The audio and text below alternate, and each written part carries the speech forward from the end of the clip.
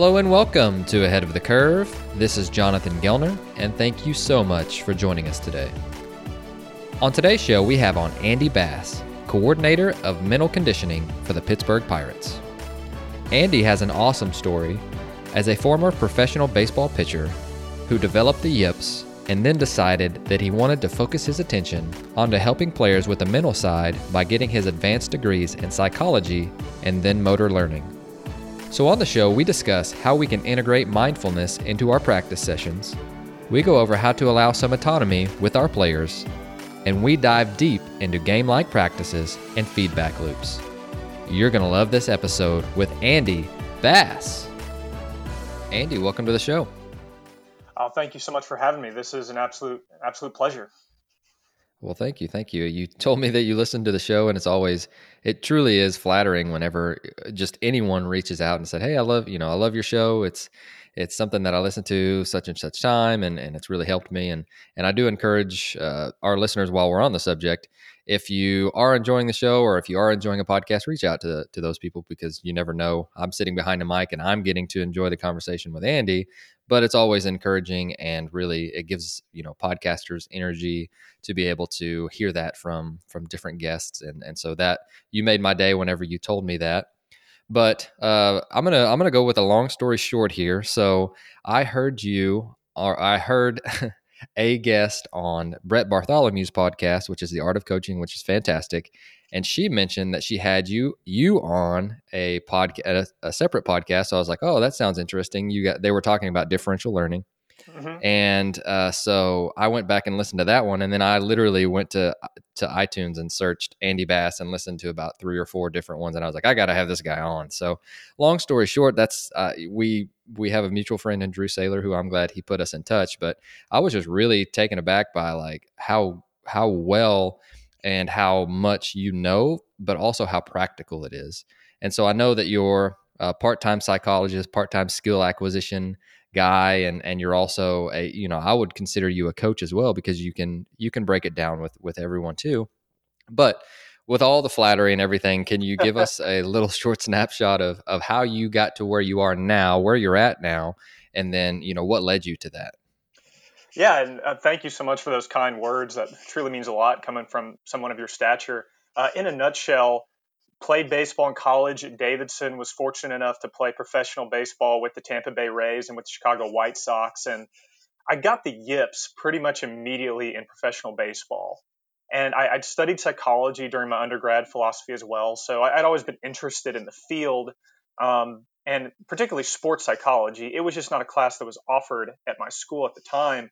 And so when I was going through this really arduous time trying to throw a strike, it really got me interested in how the mental game works. And so when I got out of pro ball, I got released twice within a year, which is, I feel, a pretty spectacular accomplishment to be released twice within a span of 300 days. I was like, what's next? Where do I need to go? And my mother actually helped me stumble upon the program at the University of Tennessee, Knoxville. And they had sports psychology. Now, the other part of their program that they had was motor behavior, motor learning, and I had never heard of that before. I was purely interested in the program for the sports psychology aspect. So I enrolled to get my master's degree. And the philosophy that program took with combining sports psychology and motor learning, once I learned what skill acquisition was and how motor learning can influence the mental game and how the mental game can influence motor learning, I really wanted to research it and study it. And so I wanted to get my PhD. At the time, I wanted to be a professor. I loved teaching and I enjoyed research. It was good for me. I liked it. I wouldn't say I was the best researcher in the world. So I was fortunate to be admitted to get my doctorate at UT working under Dr. Jeff Fairbrother. And so the way I describe it is my master's degree was about 70% focused on sports psychology, 30% motor learning, and my doctorate was flip-flopped, about 70% motor learning, 30 sports psych. And the first semester of my doctorate, I ran into Dr. Bernie Holiday at a sports psych conference. And he and I started to get to talking. He found out that I played pro ball. And he said, wow, we need to have you down to Pirate City, and maybe you could intern for us for a little bit. And I was absolutely anything I can do to be around baseball. And so I was just basically politely annoying for the next 3 years with the Pirates, saying, hey, can I come down and hang out? And hey, can I come to spring training for a little bit? And come the last year of my doctorate, they offered me a full-time position.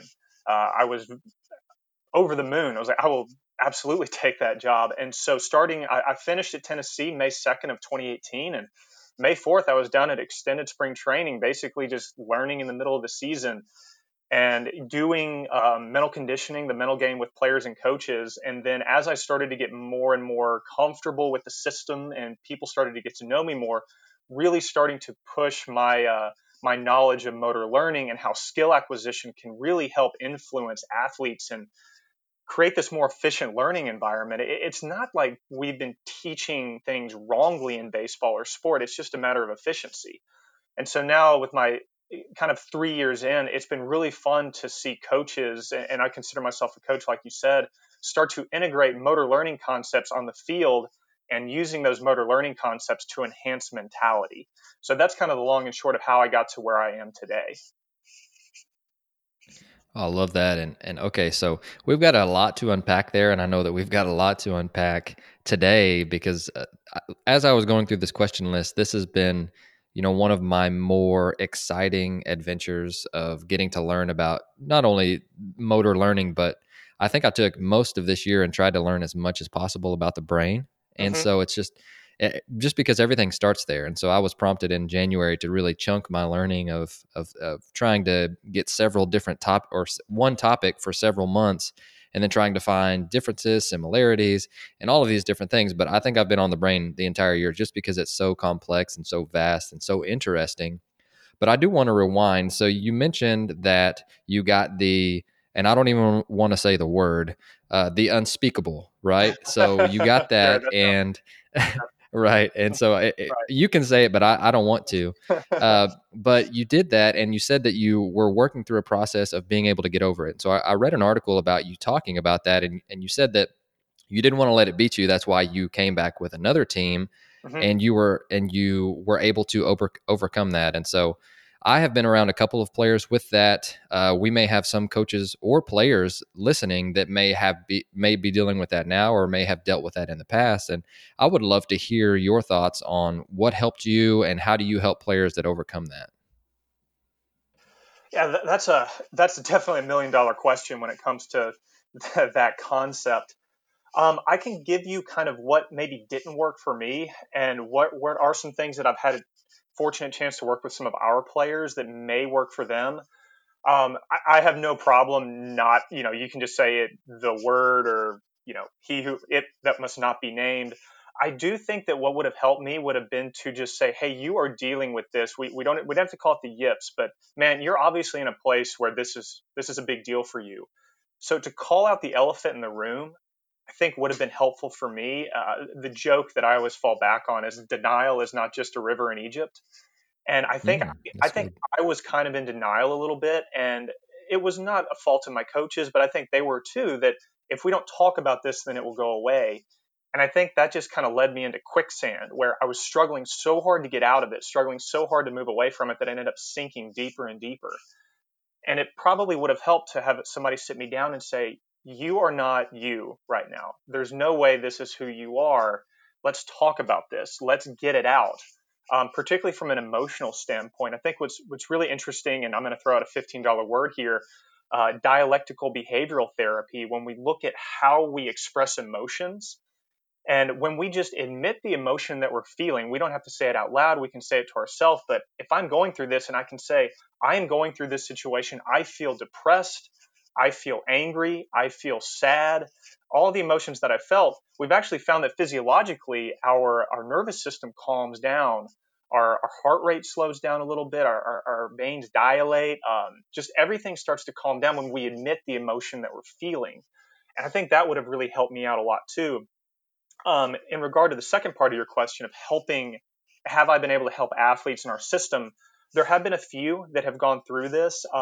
They've actually been more position players than pitchers. I was a pitcher, and one thing that seems to stick with guys is I will hand, if a guy's going through this, I'll hand him an empty water bottle, and I will say, "Can you get the air out of here?" And they'll sometimes say things like "crush it" or like stick a vacuum in it, and the answer to it is fill it with water. And we bring that back to the mental game of, well, if your mind is completely filled to the brim with one conscious thought, whether that's four seam grip, four seam grip, four seam grip. If they're maybe a catcher or an infielder, if they're a pitcher, it's through the mitt, through the mitt, through the mitt. This external cue, not something that's internal. If they're trying to think about how their body moves, the literature is pretty strongly suggesting that that constrains our action. So filling our mind with one conscious external cue, I feel like can really help an athlete in the moment start to work through that and start to work back toward that more fluid action versus thinking about how their body moves, and that inhibits it, that internal cue. Okay. And so it's me thinking out loud here and wanting to be coached up by you a little bit.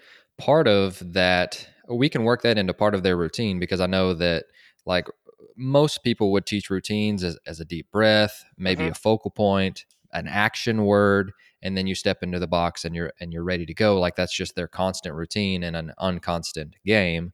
Mm-hmm. Would that be part of that? Like, coach me up here.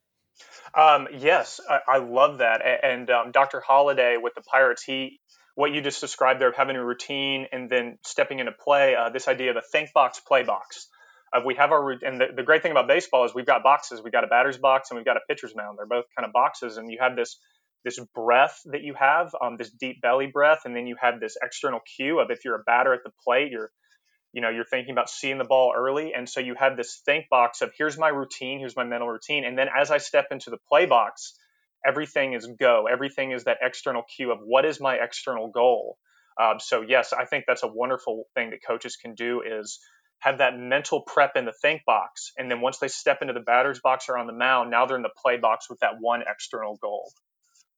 I love that. And I know this has been something that I've reignited my love for the mental game, just because I think that, it was something that I latched onto early on, and then I got really, really into like biomechanics and just mechanics in general and how the body moves. And then I started digging, like I told you earlier, digging into the brain this year. And it's just, I'm like, man, I have done a very poor job of actually teaching the mental side of baseball. And it is so important. And I know that's very cliche, but at the same time, it's like that's literally where everything starts. Everything starts with a thought or something that goes along with your brain that's telling your muscles and your joints and your limbs to be able to move. And so it's so interesting. And again, I don't know if the guests can tell, but I'm really excited to talk with you today. But I want to know, what does your, well, this may be a loaded question with 2020, but what does your usual day to day look like? So let's say we flash forward into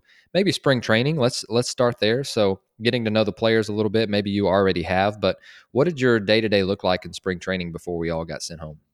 Sure, and I'll kind of take us through what a 2020 spring training looked like before COVID hit.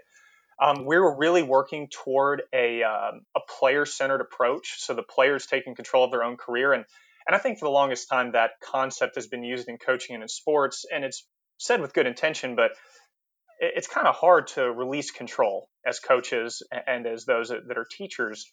And so what we started doing this year was kind of creating a menu style for the mental game for our players. So we would have a mindfulness session at 7:30 in the morning, and any player that wanted to show up could. We would basically have 5 minutes of deep breathing, of setting an intention for the day. We call it our mental conditioning dojo. We'd roll out a judo mat, and guys could come in, coaches, staff, players alike, and just go through this 5 minute intention setting for the day.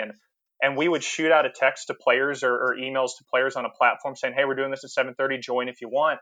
Sometimes we'd have only 3 players come in. Sometimes we'd have 25 players come in. So that's how the day would start.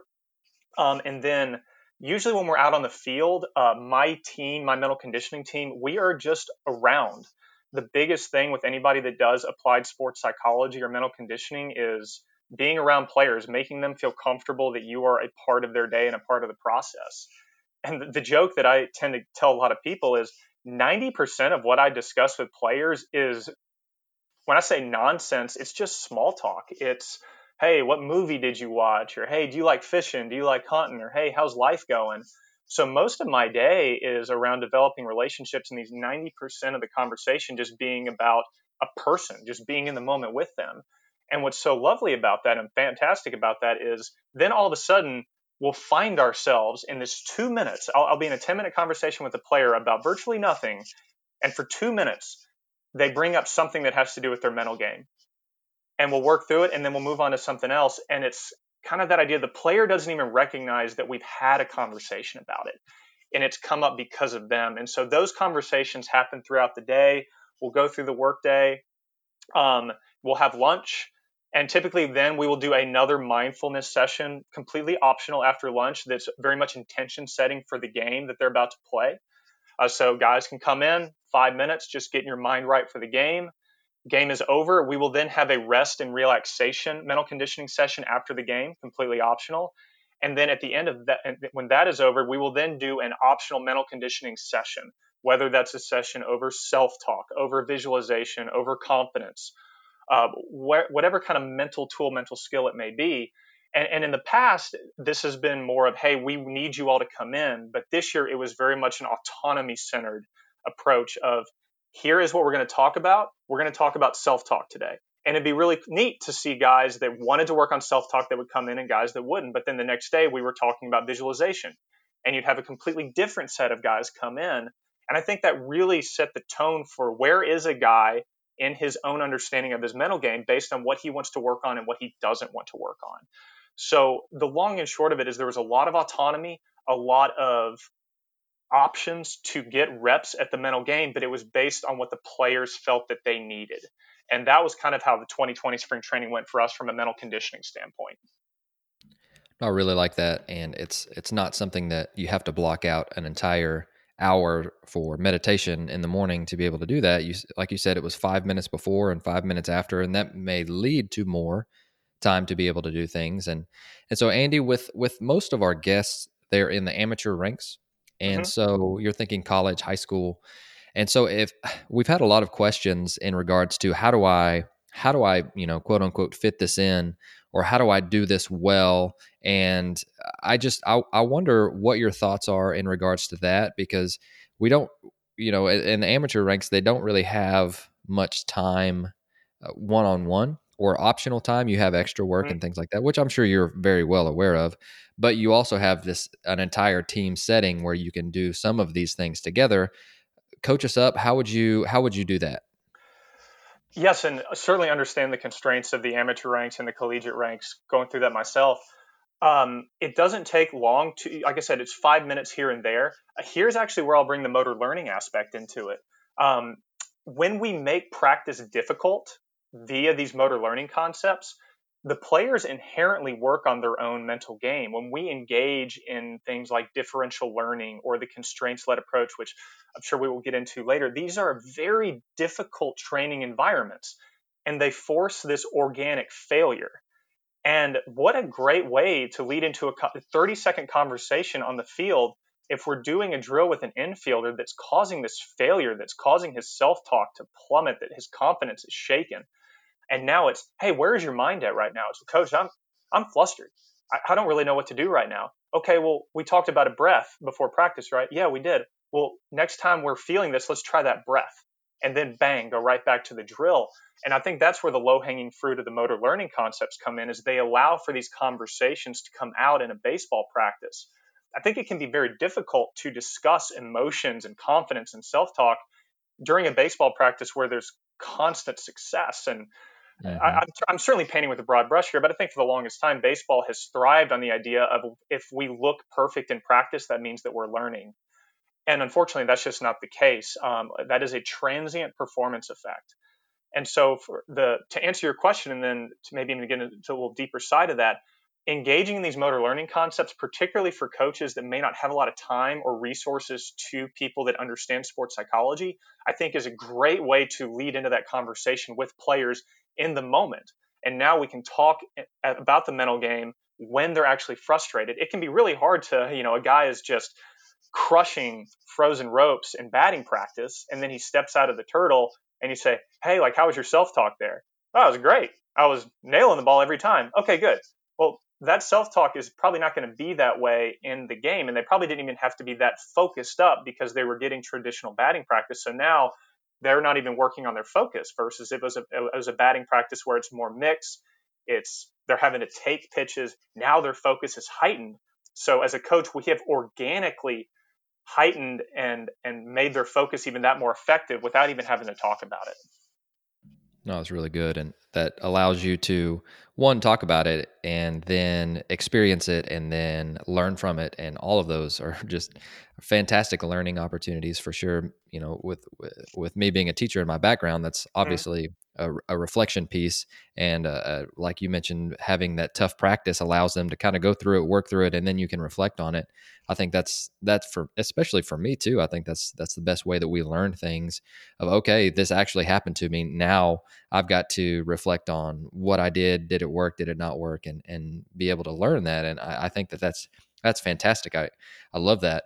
And so one thing that I have been one of my latest ponderings lately is how do we get players to play fearless? Mm-hmm. And I think that it is an opportunity for us as coaches if we can free them up to be and play fearless.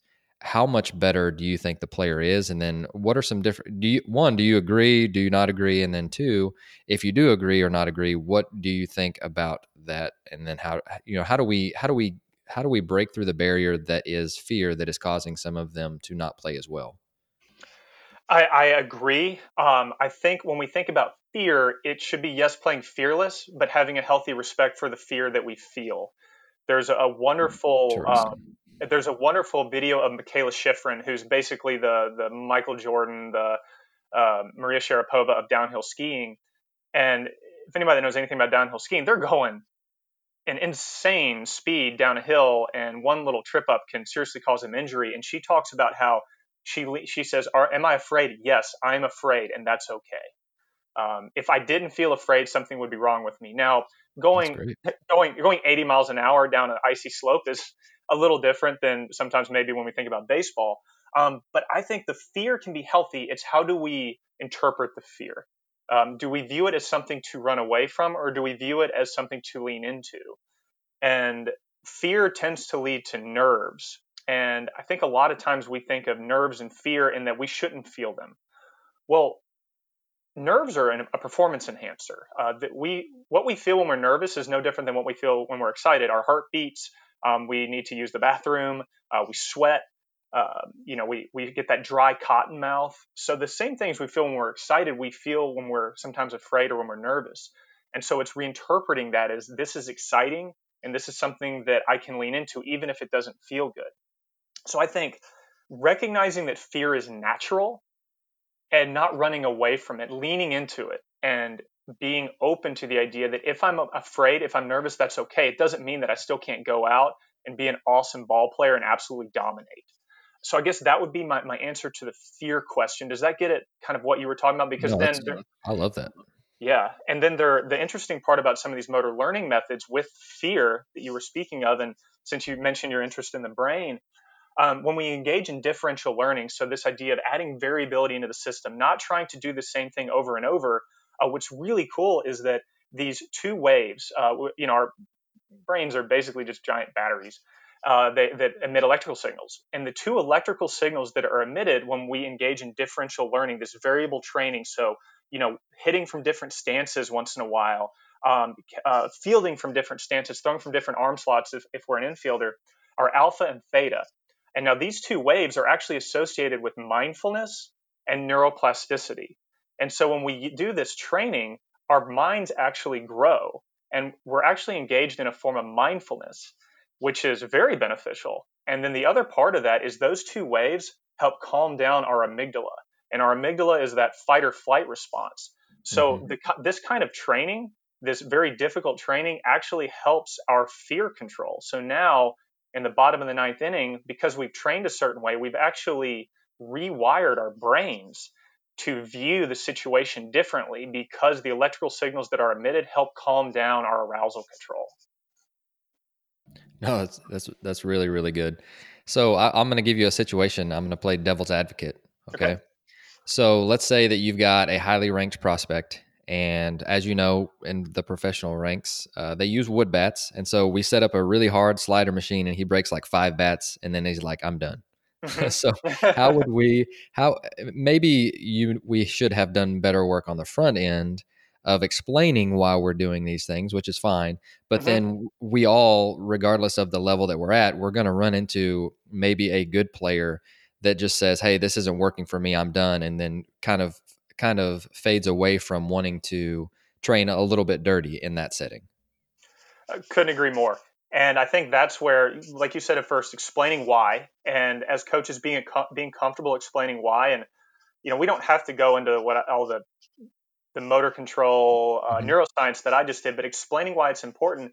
And we don't have to throw them into the deep end immediately, particularly like a top end prospect coming from college. Things are very different in pro ball than in college. So it can be a slow drip with players because we can push them physically, but emotionally and mentally, they're not there yet. And so I think maybe if you have this top prospect who's used to hitting 450 and to bring him in with a wood bat off this dirty slider machine, there is a point where we can push guys too far. And so I think that's the art of coaching, along with the science of coaching, is knowing the athletes and knowing where they're at to push them to that gap, that optimal gap, without pushing them too far where they completely shut down. Because yes, these training methods that are based on failure, we can go too far to the other direction where now it becomes a shadow and they just break apart because we push them too far. So yes, I completely agree that there's a case to going too far. We just need to have this slow drip and let guys start to embrace failure. Um, Last part I'll add to that failure point is because we talk about how important failure is. We learn through failure. Athletes hear this, coaches hear this. The icing on the cake with failure and with what you just talked about with that top prospect, now we've put him in this situation where he's failing constantly, but he's not viewing failure properly. He's viewing it as something that is difficult that he wants to run away from.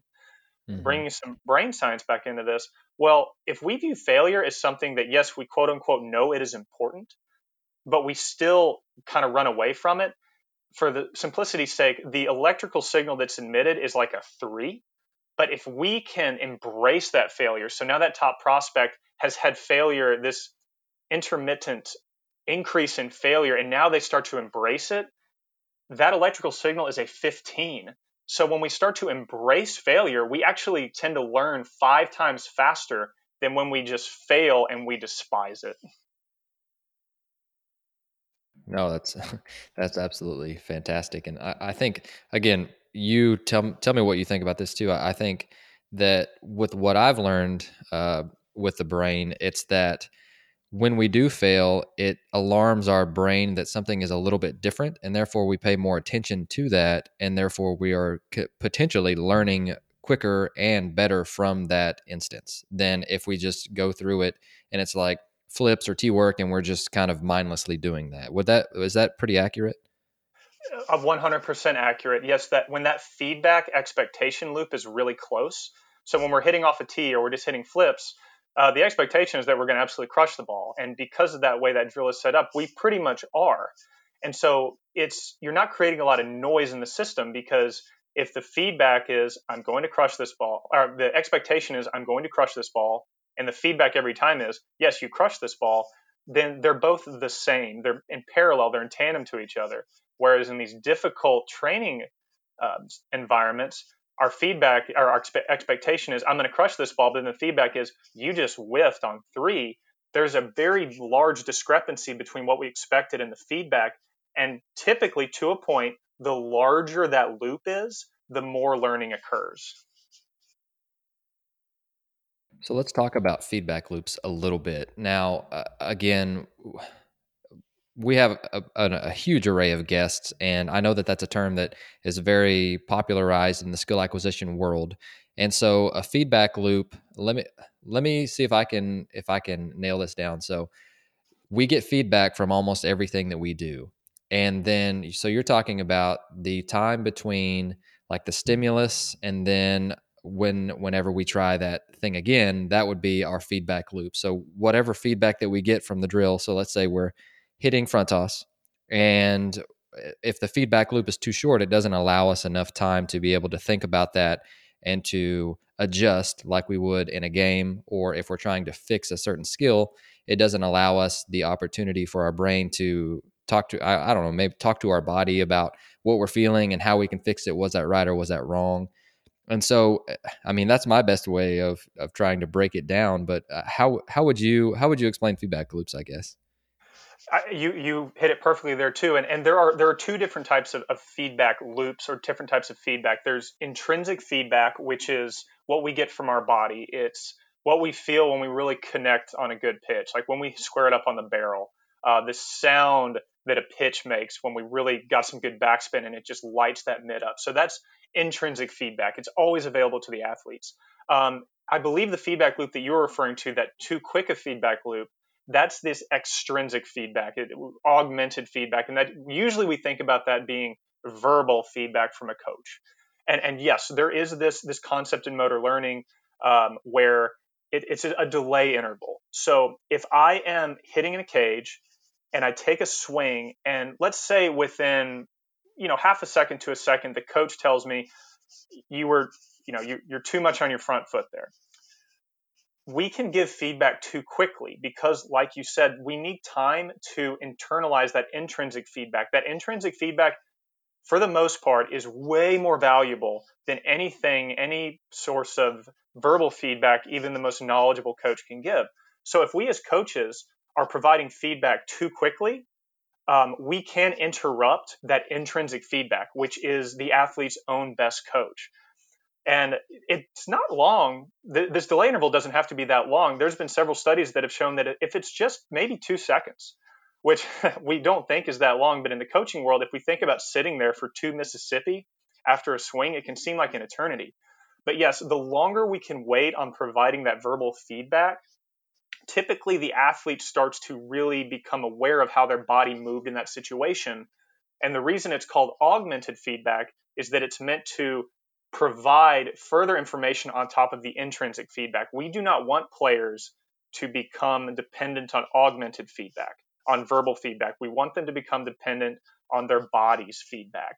And to kind of close the or cap this off a little bit with the idea of verbal feedback, there's this other idea in motor learning called the guidance hypothesis, which states that verbal feedback has these guiding properties where if I'm constantly telling you, hey, your elbow was here, hey, your front foot was there, your front side flew open, you didn't get extension. So that's a lot of verbal feedback. Well, the athlete can become dependent on that. And in practice, maybe that's not so bad because you as the coach are there. But then in the game, guess what?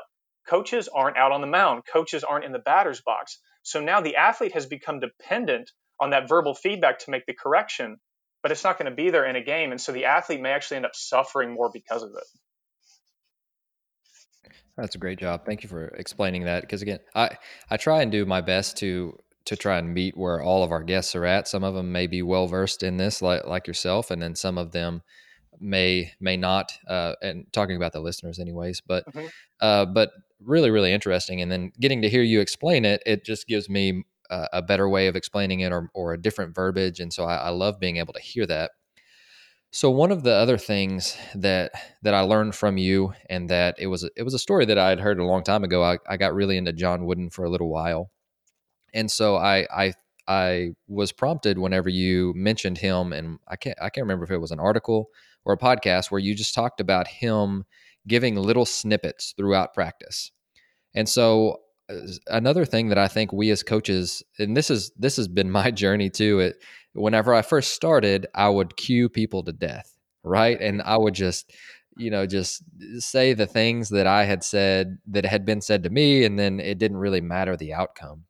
And then I started learning about like learning and explaining the why. And then I got really long winded, and it was like I am just doing way too much, and the athlete is just like, hey, what do you want me to do? Like just tell me what you want me to do.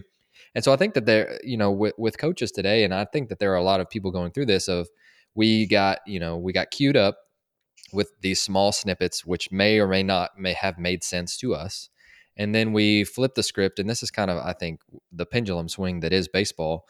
Then we went to the and this is something that I've done too, and this we went to the opposite side of over explaining everything and having to explain the why and the different muscle groups that we're using. And it's like a lot of players don't want that. Like they just want to be told how to win the drill. Like, how do I beat this, or what do you think about that? And Mm-hmm. so I would love to hear. Can you explain the John Wooden story, and then kind of give us your best advice on when to over explain, maybe not over explain, when to explain more in depth and when not to, and then how do we just be better with communication in regards to that?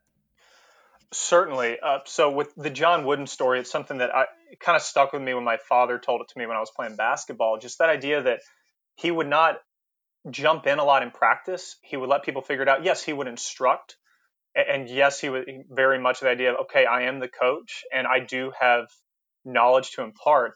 What I loved about John Wooden though was during the game, he would rarely say anything. You look at old photos of him and he's sitting on the bench with a folder in his hands. And I love to juxtapose that with, nothing against the intention of coaches wanting to coach during a game, but you see coaches running up and down the sidelines and yelling and instructing, and that's the best intention in the world. But in the game, it's time to compete. And if we are trying to get athletes to pay attention to us on the bench or in the dugout or on the sideline during a game, then we're pretty much splitting their attention too. And so I was always really captivated by that story and those images of Coach Wooden, of him letting players play during the game. Now, certainly during a Hmm. timeout, if there was a tactical adjustment that needed to be made, absolutely. But yes, he was very much of the idea of less is more. Say the proper thing less times versus saying a lot, a lot. And the second part of your question, and to kind of provide some vulnerability too for anybody that's listening, Hmm. these things are really hard to implement, and it's hard to change how we've always done it. When I was getting my master's and my PhD, I worked as a baseball coach at a local facility, and I would be learning and teaching and researching these motor learning and sports psych methods, and then I'd get to the facility at 6 o'clock at night, and I would flip back to the way that I was taught. So very interesting that somebody that was learning this stuff would still flip back to their default setting of some of these more traditional models. So it's not easy to just implement these immediately. But the other part of that is that, yes, having patience and compassion for ourselves when maybe we do fall back on our default in the traditional way of doing it. As far as what should we be saying and how often should we be saying it, I will defer to the profession, to the expert coach that's in the room. There are some things I think that we can do to bring awareness to it. We know that biomechanics are incredibly important and we need to utilize them. The issue is that we're really not good as individuals of using biomechanics to teach ourselves how to move. So to say your knee needs to be at 25 degrees and your elbow needs to be at 32 because of issue X or Y Hmm. is helpful in adjusting to an injury, but we need to find cues that are more relatable to that athlete, more external Sure. cues. It's a great And point. it's not to say that biomechanics aren't important, angles aren't important, but we're just really bad as human beings at knowing where our body is in space. One thing that I found was helpful for me as far as how much feedback am I providing is I would bring an umpire clicker with me to practice sometimes. And every time I said anything, whether it was good job, whether it was you stayed back there, I would click it. And I would look at night at how much feedback I'd provided. And the next day I would show up and I would say, okay, can I limit that by 10%?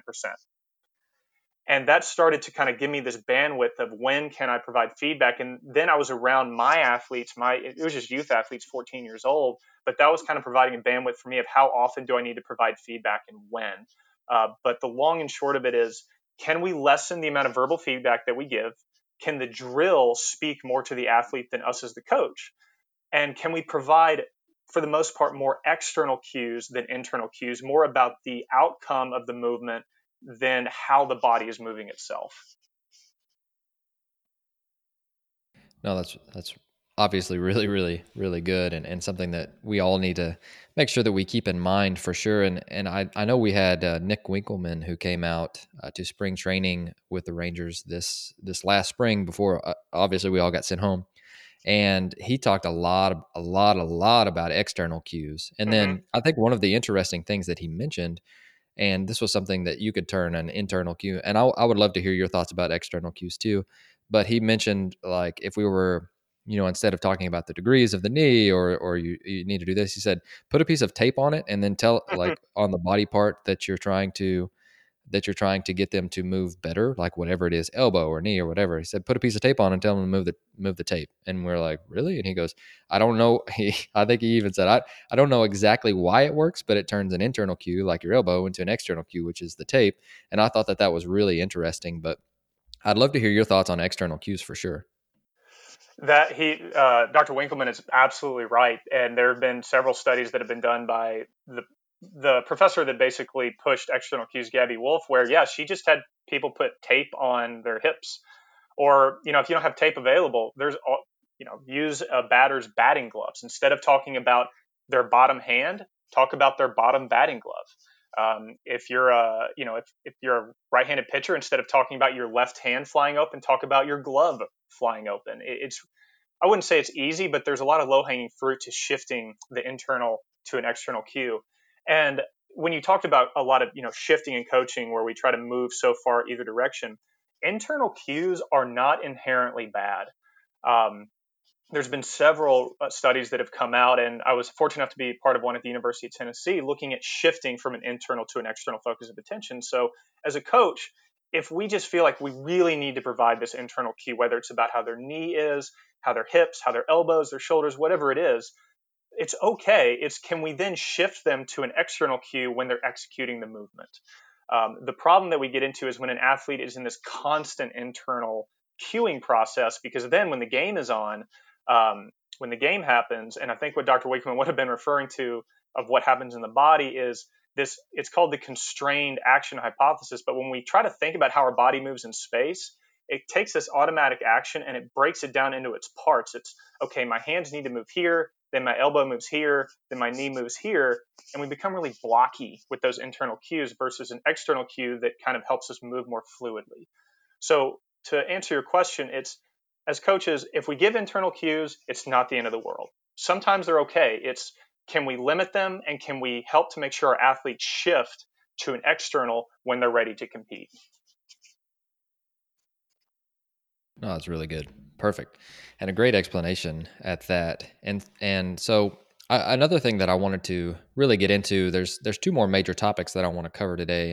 And the first one is you mentioned that you wanted to try and make practices more game like. And I know that that's a term that's thrown around a lot, and a lot of coaches do it. And like you even mentioned with the example of you training players, you kind of fall back into the patterns of things that we've always done because again, it's comfortable. And Mm-hmm. so I think it's really interesting asking this because I think we can all take perspective from different coaches, but what do we do currently that you would tweak a little bit to make it more game like? And with one of them, and I'm going to take this one from you just because I was reading about it and I thought it was really good, was the coach flip fungo rather Mm-hmm. than the coach flipping to himself. So having another person flipping it to the coach and the coach hitting it to random bases rather than like third base, shortstop, second base, first base. And I think that was something that I think about and I'm like, man, I don't know why I didn't do that before, based on this or that. But just different examples like that of where we can take what we're already doing and just tweak it a little bit and make it more quote unquote game like. What advice do you have? Sure. And, I'll even add a icing on the cake to the drill that you just described is we can do that same thing and have play infielders start by facing the outfield. And the moment they hear the crack of the bat, they then have to basically jump in the air and turn around and find where the ball is. And that not only kind of gives them less information to work with, so now they're kind of working in this more uncomfortable environment, but that when we see like Dustin Pedroia jump up in the air and come down, he's working on getting the muscle slack out. So now they can actually move quicker because they have had to turn around, and when they hit the ground, now they have to move. So just another piece of that puzzle with that, just adding more to the infield fungo. Mix BP is a really, I think, low hanging fruit for that. It's okay every once in a while to give the 40-40-40 batting practice of 40 feet away by a 40-year-old coach at 40 miles an hour. That's okay. Let guys have some fun and see if they can hit it out.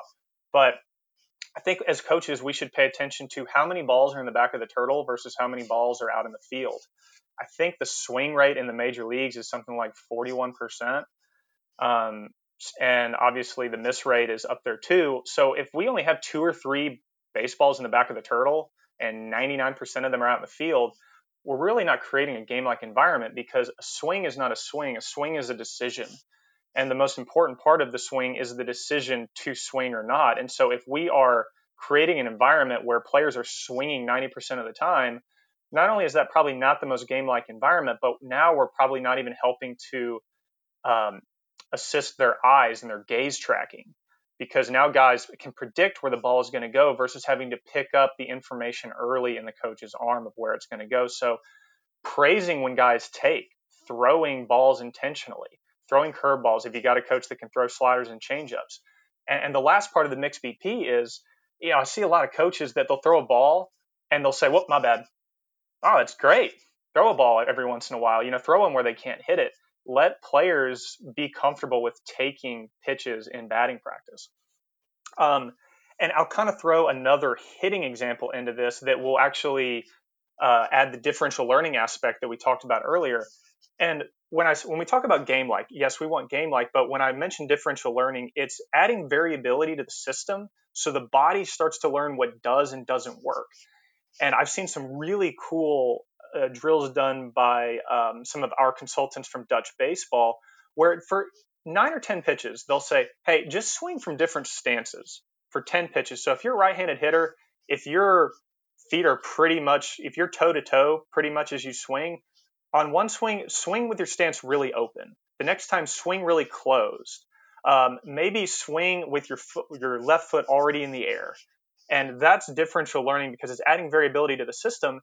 And now their whole goal is just to make contact with the baseball. And that's that intrinsic feedback of, wow, my body's learning to organize around the ball coming at me because this variability is happening. And you don't have to do that the entire time, just 9 or 10 pitches and guys like it. They like the challenge of trying to make contact from different stances. That is not to say that this particular player isn't going to go step into the box in the first inning and start to swing with one stance open and then the next pitch one stance closed. It's a drill to help them learn how their body moves. And the wonderful thing about doing that type of drill too, for any coaches that may have a player that's going through a slump, when a player engages in that type of training where they're kind of messing around with how their body moves, their brain kind of shuts off. Another $15 word, it's called the hypofrontality hypothesis. But in a nutshell, the front part of your brain is where conscious thought happens. And when we start to engage in this variability training, that front part of our brain, it's like a dimmer switch. It kind of dims a little bit. And so if a player is going through a slump and they're really in their own head, these kind of drills are really great for getting them outside of their own head and just getting them to start to feel how their body moves. And that can hopefully start to break them out of that slump too. I love that, and I think I think that you hit the nail on the head. And again, thank you so much for explaining the $15 words. I'm over here trying to type them in and Google them, and you did a fantastic job. But the last thing that I really want to hit on today, and again, I know that this is something that you're passionate about, and that's and one, you hit it on it earlier in the episode, and that's autonomy within players and how and building that in. And so tell us without explaining the entire Maslow's hierarchy of needs, tell Right. us tell us why autonomy is important with players, and then give us some practical ways in which we can build this in. And again, I think with pro players, it's so much easier to be able to do this because you have unlimited time and they're fairly mature. But we also have listeners who have 13-year-old freshmen or middle school kids who are all crazy.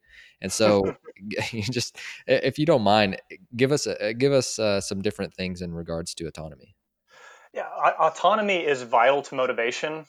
And if we take that away, we're taking away one of the 3 pillars of motivation. The other 2 are I need to feel good at what I'm doing and I need to feel connected to those around me. And sport is really good at via either the box score or just, hey, you hit the game winning home run and making us feel good about what we do, and the locker room making us feel connected. But autonomy is vital to motivation, and autonomy is also vital to how we process information. We've actually found that people remember better when they're given choice. And the literature is pretty strongly suggesting that when we allow people to control anything, and what I was really interested in during my graduate degree was letting people control their feedback schedule. But when we let them control anything, good things tend to happen. So, yes, if in professional baseball, we can probably grant them more autonomy over different things. But if we're in college or in youth sports, maybe even just give an athlete 2 or 3 good choices. So if I really want to work on with a batter on his backside, he's really leaking forward. So that's what I want him to work on, him or her. And I say, okay, hey, I want you to choose between these 3 drills, drill X, Y, or Z. All 3 of them are going to help this player with their backside, but they get to choose which drill it is. So now as the coach, we're getting to work on what we feel is most necessary for that athlete. And the athlete now feels like they have choice in the matter, and they will inherently feel more motivated to engage in that drill because it was their choice. And the great thing about that too is when we're given choice, just since we're still in the brain here, the part of our brain that is responsible for releasing dopamine when we get a reward, it's called the striatum. Like Jonathan, if I were to ask you, would you like chocolate or vanilla? Something Hmm. like that, dopamine gets released and it feels good. And the more important we feel the choice to be, the greater the dopamine hit will be. So for coaches that maybe have more constraints, it's can we even provide what we would consider to be irrelevant choices of, ask the players, hey, in what order would you like to do the drills today? There's getting everything done. Just in what order would you like to do it? If it's youth athletes, youth soccer, hey, what snacks y'all want at halftime? What drinks does everybody want after the basketball game today? So those would be kind of the start of providing choice and autonomy. They can be irrelevant, nothing to do with the sport at all. It's still great. And the more that we start to provide choice to athletes, the more that muscle of control starts to be flexed. So now the athlete truly does start to become their own best coach. I love that. And again, it's something that we I think look at and we're like, man, we want them to take complete control of, and it's something that it doesn't necessarily have to be like vanilla or chocolate. That's a great example, and I really liked your explanation behind that. So I've got a couple of quick hitters for you, and the first one that I think is so relevant to us right now, I think COVID has forever changed just about everybody's opinion about something in regards to we've had to change our lives because of it. And so, what is something that you will change forever as a, let's say, baseball coach or mental skills coordinator because of your experience that you've gone through with COVID? I think what will change for me is truly what it means to be a good teammate and what that looks like. I had the good fortune to be with our alternate training site this season, and just like anybody that was in sport, we had to make a lot of sacrifices as far as how we lived, being in the bubble, and the protocols that we had to follow. And I think it truly shows how we can all pull together to make something work, because regardless of what we think about a certain, whether it's a rule, regulation, or a COVID protocol, we're all part of this.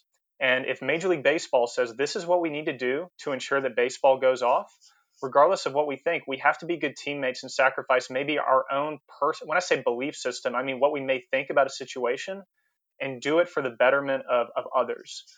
So I think that for me is, and yeah, the protocols were, they were frustrating at times, but we all had to pull together to make sure that the 2020 season happened, because too many people were relying on baseball to go off this season for their own livelihood. And I think it truly shows how far being a good teammate can bring people together and just how important it is in the grand scheme of things. All right, perfect. The next one is, what is one drill that we can steal from you that you know that our players will love? Um, I'm going to be a little biased on this one, but it's funky and it's different. Oh, Um, I love it. we Let's go. we will. It's an infield drill, and we will, instead of hitting player, and you can do this like the drill that you described earlier with not telling the player what it's going to be. But if this was a case where a coach maybe felt like they wanted it to be a little more predictable, hit players three different sized balls. So hit them a baseball, hit them one of those smaller hard baseballs, and hit them a softball. And it's weird. It's funky because guys aren't used to it, so it's uncomfortable. But the great thing about it is it's helping build their vision, because now the ball is expanding in their retina, like how we see things, at different rates. So it's kind of shocking our visual system. And now guys are going to think, oh my gosh, that ball came on me faster than I thought, or it was slower than I thought, because of the different sizes are expanding differently based on the way that it's going at the player. So not only are they getting better at fielding, but it's shocking their eyes. And they'll start to feel it after a while. They'll say that it just looks different as it comes at me, because now we've given them three different size baseballs to try to field. And now when you just try to field one size baseball, it's that much easier because your eyes are really accustomed to that particular perception. Wow, I love that. So, what three, if I was going to ask you to elaborate, what three types of balls would you use? So, like a baseball, a tennis ball, maybe, or something else? Yeah, you could certainly do that. We will have our coaches come out with tennis rackets, and they'll have tennis balls, racquetballs, and handballs, and they'll hit it to our players, but our players will just be catching them barehanded. So working through a lot of different hops, really having to be soft with their hands. But the one that I was just describing, yes, we use a big softball, a regular baseball, and then I wish I could think of the actual name for them, but they're basically baseballs. They're just like half the size.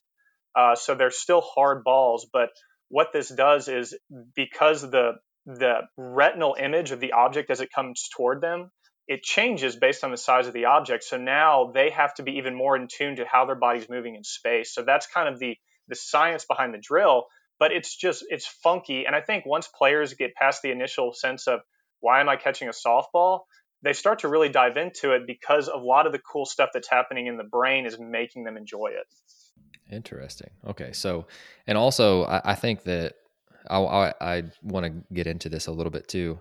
So, with the Max BP machine, which is the one that shoots out the really small looking golf balls, tell us about, obviously, besides brain and hand coordination, would that be kind of a similar thing of it just improves focus, which improves all of those things that you just mentioned? It does, and especially because the difficulty of it, of hitting a very small ball that's coming at a very high velocity. The thing that we always need to be aware of, though, is the repetition. Is it the same speed, the same ball at the same distance every time? Because at first, yes, it'll be very uncomfortable, but once guys start to or guys or girls start to self organize around the drill, like if they start to tee off on that, then we need to up the challenge. We either need to move the machine closer, or we need to change the location of where it's coming. So yes, those kind of things can absolutely help with focus, determination, concentration. We just need to recognize when a player is making strides, so they're kind of always in that failure gap to make sure that they are constantly engaged and focused and they can't just predict where the ball is going to be. Oh, that's great. I love that. And then finally, if you could recommend one book, or let's say that we gave you an unlimited budget and you could buy one book for all of the listeners today, since we have Thanksgiving coming up, and I think this is actually going to go out on Thanksgiving. So for Thanksgiving, you bought everyone a book. What would that book be? I'm going to cheat with you here and provide two. One that's a little more, I'm going to say scientific, and one that's just a great thing to have around Thanksgiving. I'll start with the first one that's a little more scientific. It's called Black Box Thinking. And the gist of it is why some learn from failure and others do not. And that really opened my eyes to how do we interpret failure and how do certain industries view failure? How does the airline industry view failure versus the healthcare industry? And it's very eye-opening to how certain industries have evolved based on their view of failure and why some industries tend to lag behind because of that. So black box thinking, why people learn from failure and others don't. The one that would be great for people just around the holidays, it's a fiction book.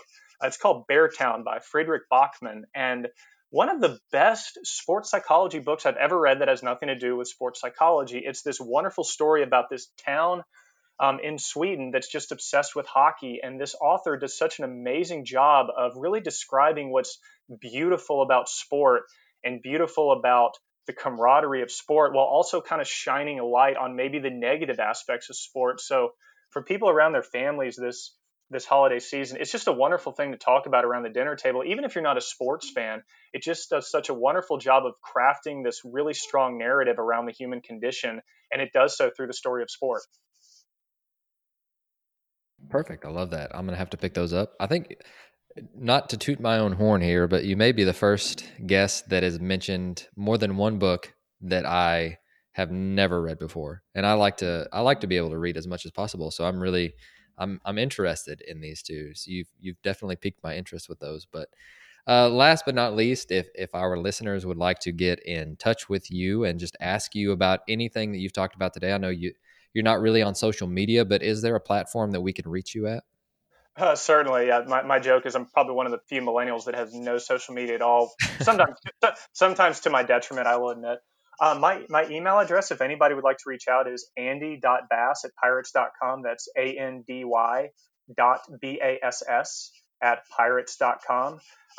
Really good about responding to emails. So that, unfortunately, that's probably the only platform I have available now. But this is why I get out of bed in the morning is coaching, and it's finding where the mental game and the physical game intersect in the world of coaching. So I'm always up to chat about this. And I love learning. I love the idea of being a white belt learner. I'm always a beginner, and I look forward to learning from those in the field and from expert coaches, because my passion is coaching.